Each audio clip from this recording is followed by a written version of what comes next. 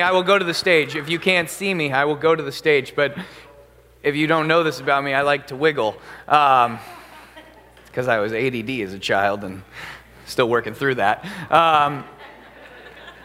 This morning, I'm excited to bring you the word. I want to talk about something, though, that's kind of personal to me. Something that's important to me is, I don't know if you're at all like me in this, but I'm a person who loves random factoids. Random factoids, I love them, especially when I'm listening to a sermon or I'm reading scripture. My goal is to always find something new and interesting, some new juicy tidbit that I didn't know. Like, for instance, I want to say it's like 6 or 7 weeks ago, and Pastor Chris was talking about Obadiah, and he was preaching through Obadiah, and he threw the picture of Petra up on the wall, and he talked about how the people that built Petra were the same as the biblical people Edom. I love that stuff. I was like, oh, that's fascinating. I didn't know that at all. It has zero substance, really, into my own, development or life, but I love stuff like that. It brings out my inner Trivial Pursuit nerd, and I eat it up. And so there's nothing wrong with finding things like that. I want to be clear. There's nothing wrong with seeking out juicy tidbits. The problem becomes when we get to a place where we hear a passage or we hear a sermon that we've heard a dozen times and we're like, yeah, there's nothing new here for me. Our gut often is to just zone out. Our gut is to read something like, next, and then we read the next thing. And the reason I bring this up is that was my initial reaction to this passage. As I read it, I was like, it's really simple. It's not fancy. There's no real juicy tidbits. I've read this story a dozen times or so. So what? And I wanted to move on from it, or I wanted to find something that I could tell you about, something of interest to hook you. And I was like, yeah, I got nothing. So what I was then forced to do is I was forced to confront the simplicity of the text, forced to confront the simple message that it communicates to us. And what I found was in that simple message, a story or a message we have heard time and time again, I found great encouragement, at the same time, great challenge. And so my hope today as we read this story is that you, even with your own familiarity towards this text, would find it encouraging. That you today would walk away with a deeper appreciation for the authority of Jesus' word, and that you would hunger and long to apply that passage or that scripture or his word to your life. That's my hope. And that's how it challenged me. So this morning, I invite you to open up to Luke chapter 7. Luke chapter 7, we're going to read verses 1 through 10. Pretty short story, and like I said, a pretty simple story. Luke 7, it's on page 720 in the Pew Bible. What makes this story so simple is this. It is a story about a man with great faith. Such great faith, in fact, that Jesus is totally caught off guard by him. And he turns to the crowd. He's like, I've never seen anybody with faith like this. I've never seen it before. I don't know what to do with this. Well, he doesn't say, I don't know what to do with this. But he's caught off guard by it. The story goes as follows. Very simple. A centurion, for those who don't know, is a Roman soldier who is in charge of a century, in charge of about 100 troops. Okay? So this was a commander, if you will, and he has a servant in his house who is sick. So he sends some people to ask Jesus to help heal his servant. Jesus then responds and heals the servant. That's the story. It's really simple. But like I said, let's allow the simplicity of this text to challenge us today. Luke 7, 1 through 10. When Jesus had finished saying all this to the people who were listening, he entered Capernaum. There, a centurion's servant, whom his master valued highly, was sick and about to die. The centurion heard of Jesus and sent some elders of the Jews to him. When they came to Jesus, they pleaded earnestly with him, "This man deserves to have you do this because he loves our nation and has built our synagogue." So Jesus went with them. He was not far from the house when the centurion sent friends to say to him, "Lord, don't trouble yourself. I did not deserve to have you come under my roof. That is why I did not even consider myself worthy to come to you. But just say the word. Just say it. Give me the word. Let me know you're going to do it, and I know my servant will be healed. For I myself am a man under authority, with soldiers under me. I tell this one, go, and he goes. That one, come, and he comes. I say to my servant, do this, and he does it." When Jesus heard this, he was amazed at him, and turning to the crowd following him, he said, "I tell you, I have not found such great faith, even in Israel." Then the men who had been sent returned to the house and found the servant well. This is the word of the Lord. Thanks be to God. Simple text. Guy asks Jesus for healing. Jesus does it. Jesus is amazed at the man's faith because he doesn't need a miracle show. He doesn't need anything else. Let's unpack this story. It starts when Jesus had finished saying all this. Anytime the scripture does this, anytime it references something that had previously been said, at a minimum, what it's saying is you should have that in mind. Sometimes it's a direct connection, but I don't think it's always a direct connection. So that's why I say, at a minimum, it's shadowing what was already said. So what was already said? If you look back at chapter 6, starting in verse 17, we're told Jesus went down with them and stood on a level place, and then he began preaching. This is what Luke calls his Sermon on the Plain. Sermon on the level place. Okay? Matthew, if you remember, Matthew chapter 5 to 7 has what was called a Sermon on the Mount, because it was preached on a mountain. Okay, so Luke, level place, Matthew preached it on a mountain. Apparently what happened was this sum of teaching, this sermon, was kind of the essence of what Jesus would teach as he would walk around from place to place and people would gather to hear him teach. And in it, if you read, there's a lot of similarities between Matthew's account and Luke's account. Luke's is a bit shorter, but most of what's missing in Luke's account, Luke puts in at other parts of his gospel. So they're really the core teachings of Jesus. At the end of the sermon, at the end of all the sermons Jesus gave, apparently, he gave this parable. It's a parable of two men. The first man hears Jesus' words and obeys them. He puts them into practice. He sees them as having authority in his life, and so he does what they say. That guy, Jesus says, is like the guy who builds his house on the rock. The rains come, the storms come, but that guy's house stands. Okay? The guy that hears Jesus' words and puts them into practice. The second guy, we're told, is like the guy who hears Jesus' words, but it's really one of those in one ear, out the other kind of situations. He hears it, but he doesn't do anything about it. He just lets it slip out. I'm going to go up here because I do see heads doing this around other people. I got you. We're together on this, folks. We got this. That guy, Jesus says, the guy that's kind of in one ear and out the other, that guy is like a guy who builds his house on the sand. The rains come, the storms come, that guy's house is flooded out, washed away. That's the story that Jesus leads this with, or Luke at least leads this one with. And I think there's significance to this. Because as I was reading this story, I think the story of the centurion is a perfect practical example of what it looks like to build your house on the rock. I think what we see is this is a guy who not only hears Jesus' words, but is ready to act on it. In fact, we see the opposite, actually. He's ready to act. All he needs is Jesus' word. That's what he's missing. But he wants to put those two together. And I think that's what Luke has when this is in mind. So then Luke sets the scene.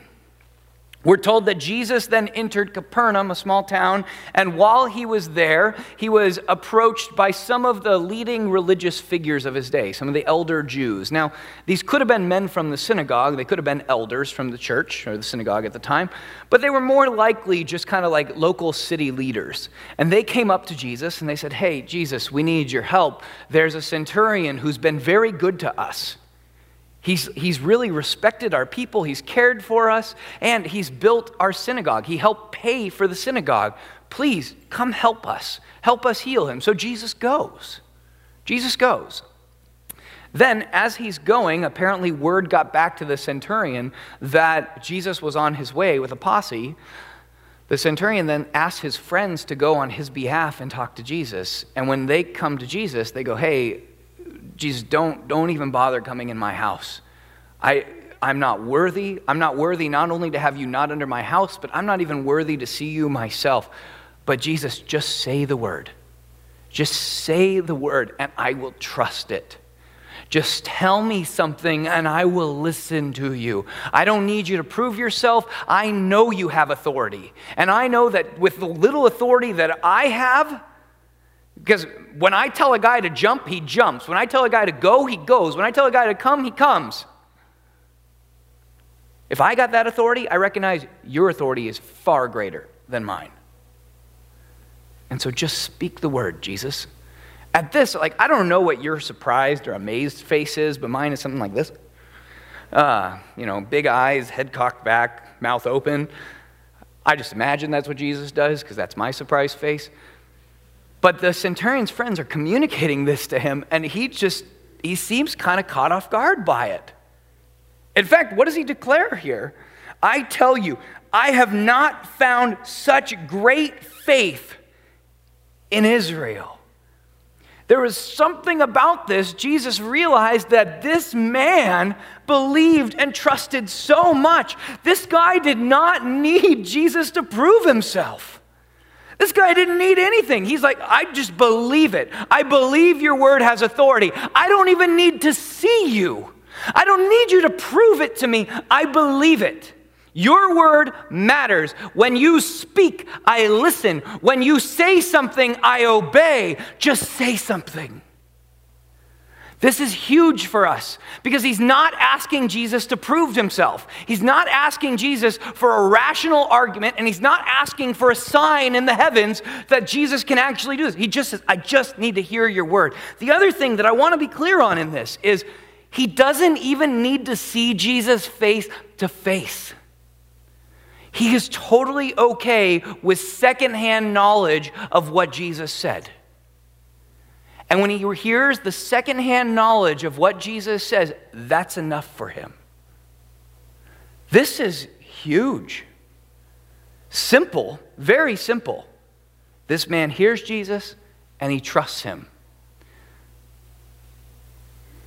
The question is this how we respond to Jesus? Are we like the centurion when we hear his word, whether it's preached in a sermon or we read it on our own? Do we immediately go, yes, Lord, whatever you say, yeah, I'm going to take you at your word. I'm going to do it right now. Let's go for it. Or do we protest in some way? Do we go, oh yeah, but I actually need you to prove why your way is best. Jesus, I want to believe you, but I have a hard time because it doesn't always make sense. Can you elaborate? Can you explain that for me? Can you justify yourself? Can you prove why you are true? Why I need to trust you over other sources? Or better yet, do we also do this when we pray? And we pray, God, give me a sign. And we read in the scriptures something that has to do with what we were praying. But we're still like, yeah, not good enough. I need a flock of goats to fly overhead. And that would be really impressive. Like I said, I do not want to be under that. But what do we need? Do we need Jesus to justify himself in some way for us to believe him? Or are we able to just take him at his word? I will tell you, these were questions that I wrestled with myself this week. This was hard, okay? Because I want to say I've got the perfect faith of the centurion. Yeah, Jesus, I'm going to take you at your word. But I don't always. I don't. I struggle. There's certain barriers. There's times where I ask the Lord, oh, I need you to actually kind of prove yourself here. Oh, can you explain to me why that is true? I do that. I do pray for signs. Make sure your word is extra clear to me, Lord. And the centurion didn't do that. Jesus spoke it. He believed it. We read his word regularly. We hear it proclaimed in church regularly. Do we obey it? What's the barrier for you? To test this is what I did with myself this week. Is because when I got to this simple message, I was like, all right, well, what do we do with this? I started reading some of the commands and promises of Scripture. I just started going through them myself, and I just chose a select few. Some basic commands, some basic promises of Scripture, and I just asked myself a very simple question. Do I believe this? Am I willing to just trust it? Am I willing to put this into practice? Am I willing to say, yes, Lord, your will be done? That's what I did. And so what I want to do this week, or what I want to do this morning, is I want to work through some of those passages with you. I want to throw them up, I want to read them, and I just want you to think, and really, I want you to feel. What's your gut? Do you go, yes, Lord, absolutely, I believe that, let's go for it? Or is there something in you that says, I need some proof? I'm not really ready to buy into that yet. It's okay if you're there, but it's important that you're able to acknowledge it. And so that's what I'm hoping we're able to do today. Acknowledge what is that barrier that prevents us from being able to take Jesus at his word, as the centurion did. So let's start with a passage that I think a lot of us are familiar with. It comes out of John 14, verse 6.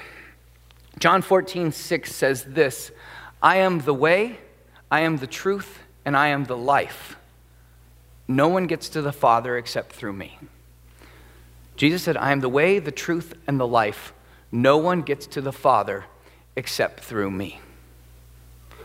Simple statement again, but man, is that a bold claim.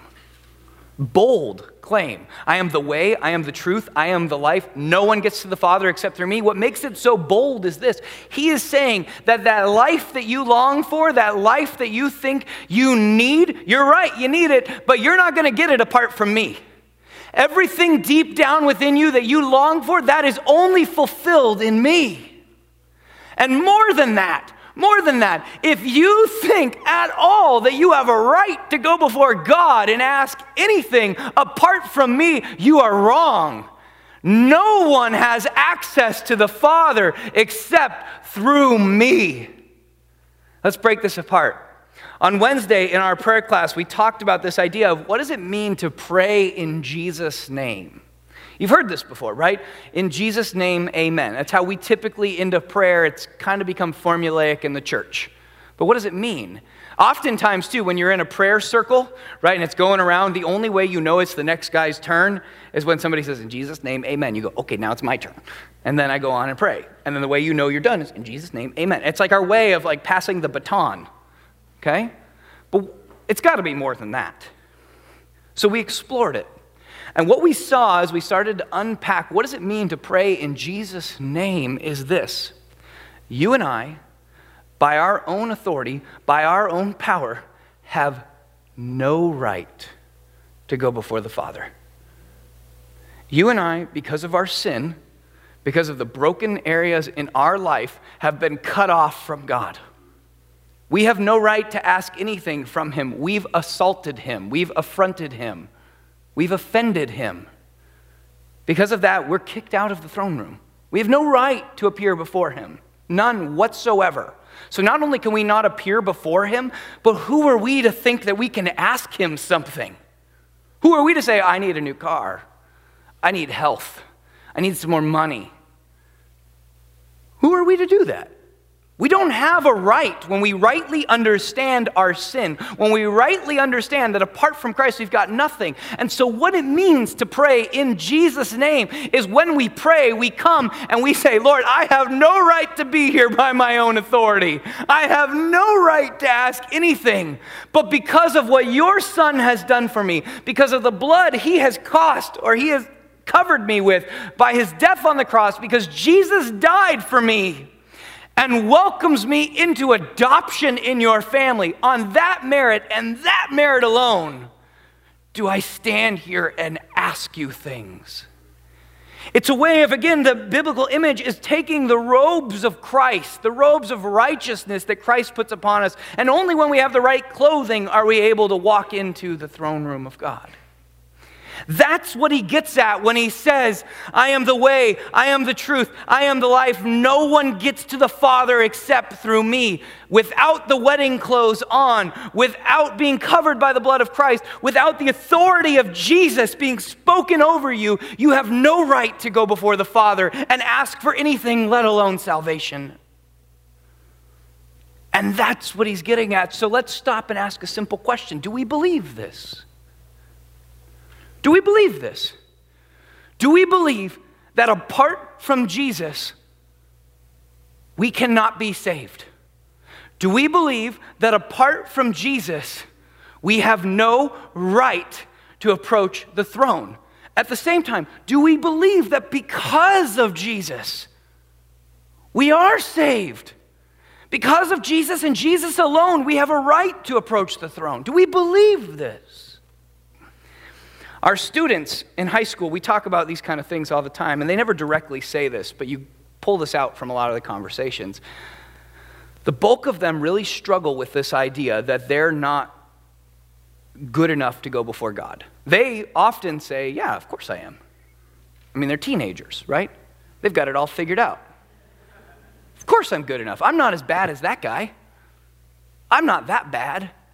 And so there's this impression or this understanding that they have that somehow they have earned the right to stand before God and ask for things, ask for salvation, let alone other things. They don't need Jesus. Jesus is a nice afterthought. It's a nice addition. It's Jesus plus something else. Guys, that is a bold claim. That's a bold claim to make that assumption that you have the right to go before God and ask for things. That's a bold claim to assume you're not that bad. Like, I'm going to be honest, I have no problem admitting I am screwed up.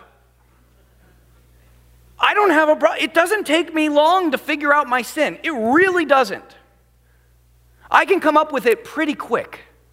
And when I come up with it, I can instantly see, because of this brokenness in my life, because of the times that I have hurt other people, because of the times that I have offended God, I've done things that I am not supposed to do, I know I am in need of a Savior. I know it. So I have no problem with this first part. I have no problem admitting, yeah, Jesus, I need help. And I can believe that you are the way. I can believe that it is only by what you accomplished on the cross and only by that I am saved. I have no problem with that. And so where I come on this is I have no problem submitting to the King and saying, I need help. I need help. Jesus, I need you. I have no problem admitting that. I had no problem admitting it is by grace and grace alone that I am saved. No problem. And so for me, when I get to that place, I can say, okay, Jesus, you are king. I'm going to follow you. I'm going to do what you say. I'm going to submit. How about you? Is it Jesus plus something for you? Or do you feel like you've kind of got this life all handled and figured out? Is there a tension there? Or are you like, yep, I need Jesus? Just asking. Just think about these questions, okay? I'll get to ones that I really struggled with. The second part of this verse that I really like is, I am the way, the truth, and the life. And I already hinted at this. This idea that somehow apart from Christ, we have life. This life that we long for, this life that we were created for, this life that each of us desires deep down. Each of us, when we look at our lives, tries to fill that void with something else, right? This is just habit. The easiest way to indicate this is this. When people retire, right? When they quit their job or they move on from their job, their life expectancy shortens. Because there's something about they lose their purpose in life. This is a big deal. This is a common trend in our society that somehow our work, our job dictates the purpose in our lives, gives us meaning, gives us what we long for. But it's not just work for a lot of people. Often it can be your kids. And so you invest everything you have into your kids. And then something goes awry with them. And they go down the wrong path. And you're like, oh, my life is in chaos. This isn't what I dreamed for them. But that's where you put all your eggs. You put them in your kids or your marriage. But your marriage falls apart. Look, I'm not saying that marriage, I'm not saying that kids, I'm not saying that jobs are bad at all. Not in the least bit. The problem comes when we prioritize those things over Jesus, when we believe that those things are going to bring us the life that we desire and we don't put them in submission to Jesus. Let me give you an example that happens every single year with a high school kid, without fail. Some high school kid will come to me after they blow out their knee, blow out their shoulder, or something else. They were on a full ride track to college. That was their future, right? They had been doing baseball, they had been doing soccer, they had been doing swim for years. That was their ticket to a future. And then they blow out the knee. Their whole future is in shambles. And so what we have to do every time is we have this conversation about, well, where is it that the Lord can still work in this? Clearly that wasn't the Lord's plan, but how do you submit your life to Him and say, God, wherever you take me, whatever circumstances you throw my way, I will follow, I will submit, I will go. It's a good question, and it's one that teenagers have to wrestle with practically, especially, too, when they get into the wrong college, right? The college of their dreams rejects them, and then they end up at Golden West. Many of your own kids have been here. That's defeating for a lot of students. Oh, my whole future, my whole career, it's ruined. No, it's not. Let's believe that God still has a plan here and God's at work, and then those kids throw themselves into this, and you see marvelous results. They learn to trust God in a whole new way, but this is not just a thing that students struggle with. This is something you and I struggle with too. We invest, we reprioritize, we have a disordered heart. What we need to recognize is we got to say, what does it look like to put Jesus first? And out of that, wherever circumstances, whatever money we have, whatever job we end up with, wherever I sit at this moment in my life, God, your will be done. I'm going to follow you. I'm going to serve you to the best of my ability. I'm going to love my family. I'm going to love my wife. But whatever you want to do in that, Lord, your will be done. That's a reversal of thinking, but that's what Jesus gets at. Is that how you approach life? That's what Jesus says, I am the way, I am the truth, I am the life. Tough questions. Here's another one that I thought of this week, more because this was one that I struggled with. This isn't spoken by Jesus, but it's spoken by Paul. But if we believe that Scripture is the Word of God and Jesus is the Word made flesh, that all Scripture is then spoken by Jesus. Paul says this in Romans 13:1. He says, let everyone be subject to the governing authorities, for there is no authority except that which God has established. The authorities that exist have been established by God. I don't know if you've watched the news this week, but there is a lot of fear-mongering. There's a lot of hate-slinging being going on in this political cycle. And where this verse advocates is not saying that we should not care about politics, or that we should somehow pull out of politics. It's not saying that at all. It's just saying that regardless of what happens, in the end, we believe God is in control. We believe that our country, our governance, everything about us is still within the sovereignty of God. And so it doesn't matter if your guy or your girl wins. It has everything to do with the fact that regardless of what happens, God is still in control. And so where this shaped me and challenged me is I am prone to fear. I have my preferences. I'm not going to share them with you, but I have my preferences. And I do get a little scared at times. But this had to challenge me, was to slow down and to say, okay, God, I believe you are in control. And so instead of just praying, I pray that that person fails. It's praying, I pray protection over the candidates, and I pray, Lord, that your will would be done. I pray, Lord, that your ideas would be there. I pray for protection for my country. I pray for wisdom for these leaders. I pray, Lord, that you would continue to guide us. It's a shaping. In the end, it's me truly saying, Lord, I hand politics into your hand. I'm not going to control them myself. This is one that challenged me. Maybe some others are ones that challenge you. Here's John 19:30. It says this, with Jesus' dying breath on the cross, John records, Jesus says, it is finished. The separation between God and man is done. The veil has been torn. You and I now have access to the Father. More than that, sin no longer has ultimate control over our lives. Do we believe that? Or do we live controlled and dominated by sin? Do we live as if it hasn't been defeated? Matthew 6, verse 25 and 26 says this, "Therefore I tell you, do not worry about your life, what you will eat or what you will drink. Look at the birds of the air. They do not sow, they do not reap, or they do not store in barns, and yet your heavenly Father feeds them. Are you not much more valuable than they?" Do you believe you're valuable? Do you believe that God will take care of you? There are some of you who come and are on the brink of trying to make ends meet every week. This verse, I hope, is a sign of great encouragement. Continue to press into it. You are more valuable than the birds of the air, and yet God takes care of them. Let's get more practical here. Philippians 4:6, "Do not be anxious about anything, but in every situation, by prayer and petition, with thanksgiving, present your requests to God." Is this how we pray when we're stressed? I don't all the time. I'm learning to. But a lot of times it's, "Oh God, help me, help me, help me." It's not, "Thank you for this situation where I can learn to trust on you more." It's not. I struggle with this one. James 1:19, "Everyone should be quick to listen, slow to speak, slow to become angry." Do we take him at his word there? 1 John 1:9, "If we confess our sins, he is faithful and just and will forgive us our sins and purify us from all unrighteousness." In my Bible class this week, for the 6th and the 7th graders, because I know Maddie was going to correct me on this. I gotcha. For the 6th and the 7th graders, oh no, it was for the 8th graders. You could correct me on this. We were watching a video on Luther.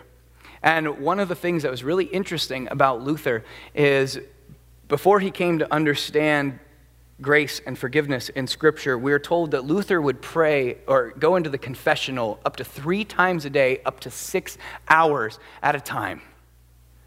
Just in constant penance and constant confession. He would continue to go and lay out every sin that he could possibly think of before God. And then he would get up and he'd have this voice in his head. You didn't really mean it. You didn't believe it. And so then he'd force himself to get back into the confessional. Over and over. We may not do that to this extreme, but do we believe that when we confess our sins, he is faithful and just and will forgive us our sins and purify us? Or are we in a cycle that Luther had of not really embracing it? We come every week to this table with the same baggage, believing it still burdens us. Hear the good news. Your sins are forgiven. Do we trust in his words and put them into practice? That's the question today. Are we like the centurion? None of us have perfect faith. I want to be clear of this. All of us doubt at times. I've tried to model that for you. I doubt. I am not perfect. I fail. Okay, you're not supposed to say that as a pastor, but it's important that you hear this. You don't have to have perfect faith. I don't know anybody that does. And if they do, they should come up here, because I'm just going to sit down. Instead, what we can be encouraged from in this story is this. This centurion that we read about, he's not a holy man. He's not a superhero of holiness. This is a normal guy. He's just like you and me. He's exactly like you and me. And so where for me, I take in this is I don't have to have it all together. And so I end up praying this hopeful confession. Very often when I come across a passage, "Lord, I believe, help my unbelief." This is my simple prayer that I pray a lot. God, I believe your word. I believe it is true. I believe you have authority, but I am struggling. And so I don't know if I read those verses to you earlier and you're like, "Yeah, but..." Take that but to the Lord.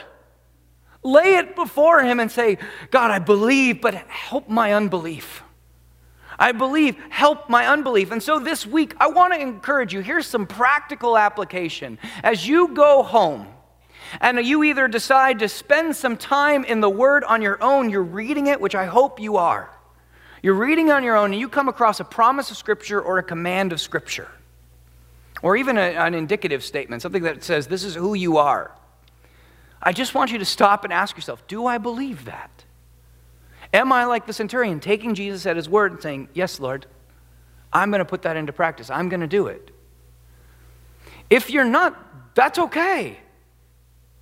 Start with, Lord, I believe your word is true. I believe your word has authority, but there's something here that troubles me. Help my unbelief. That's my encouragement for you. Like I said, for me, it's a constant reminder that the Lord is in control of the elections. That's my takeaway from this week. And it's slowing down and not getting anxious, but simply praying, Lord, your will be done. Let me pray for us. Father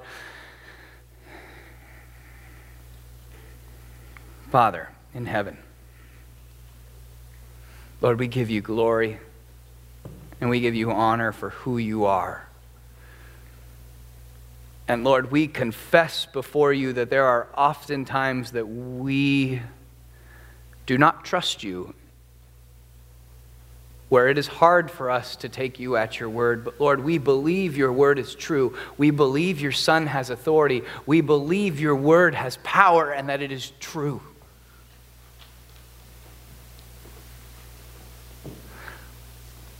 Lord, help us in our unbelief. Lord, help us to apply your scripture to our life. Help us to be like the centurion. We're so grateful for his example in scripture. A normal guy. Lord, we pray this not for our glory, not so that we would have some amazing life that we look at, but Lord, we do it because we believe that we live to give you all the glory, all the honor, all the praise.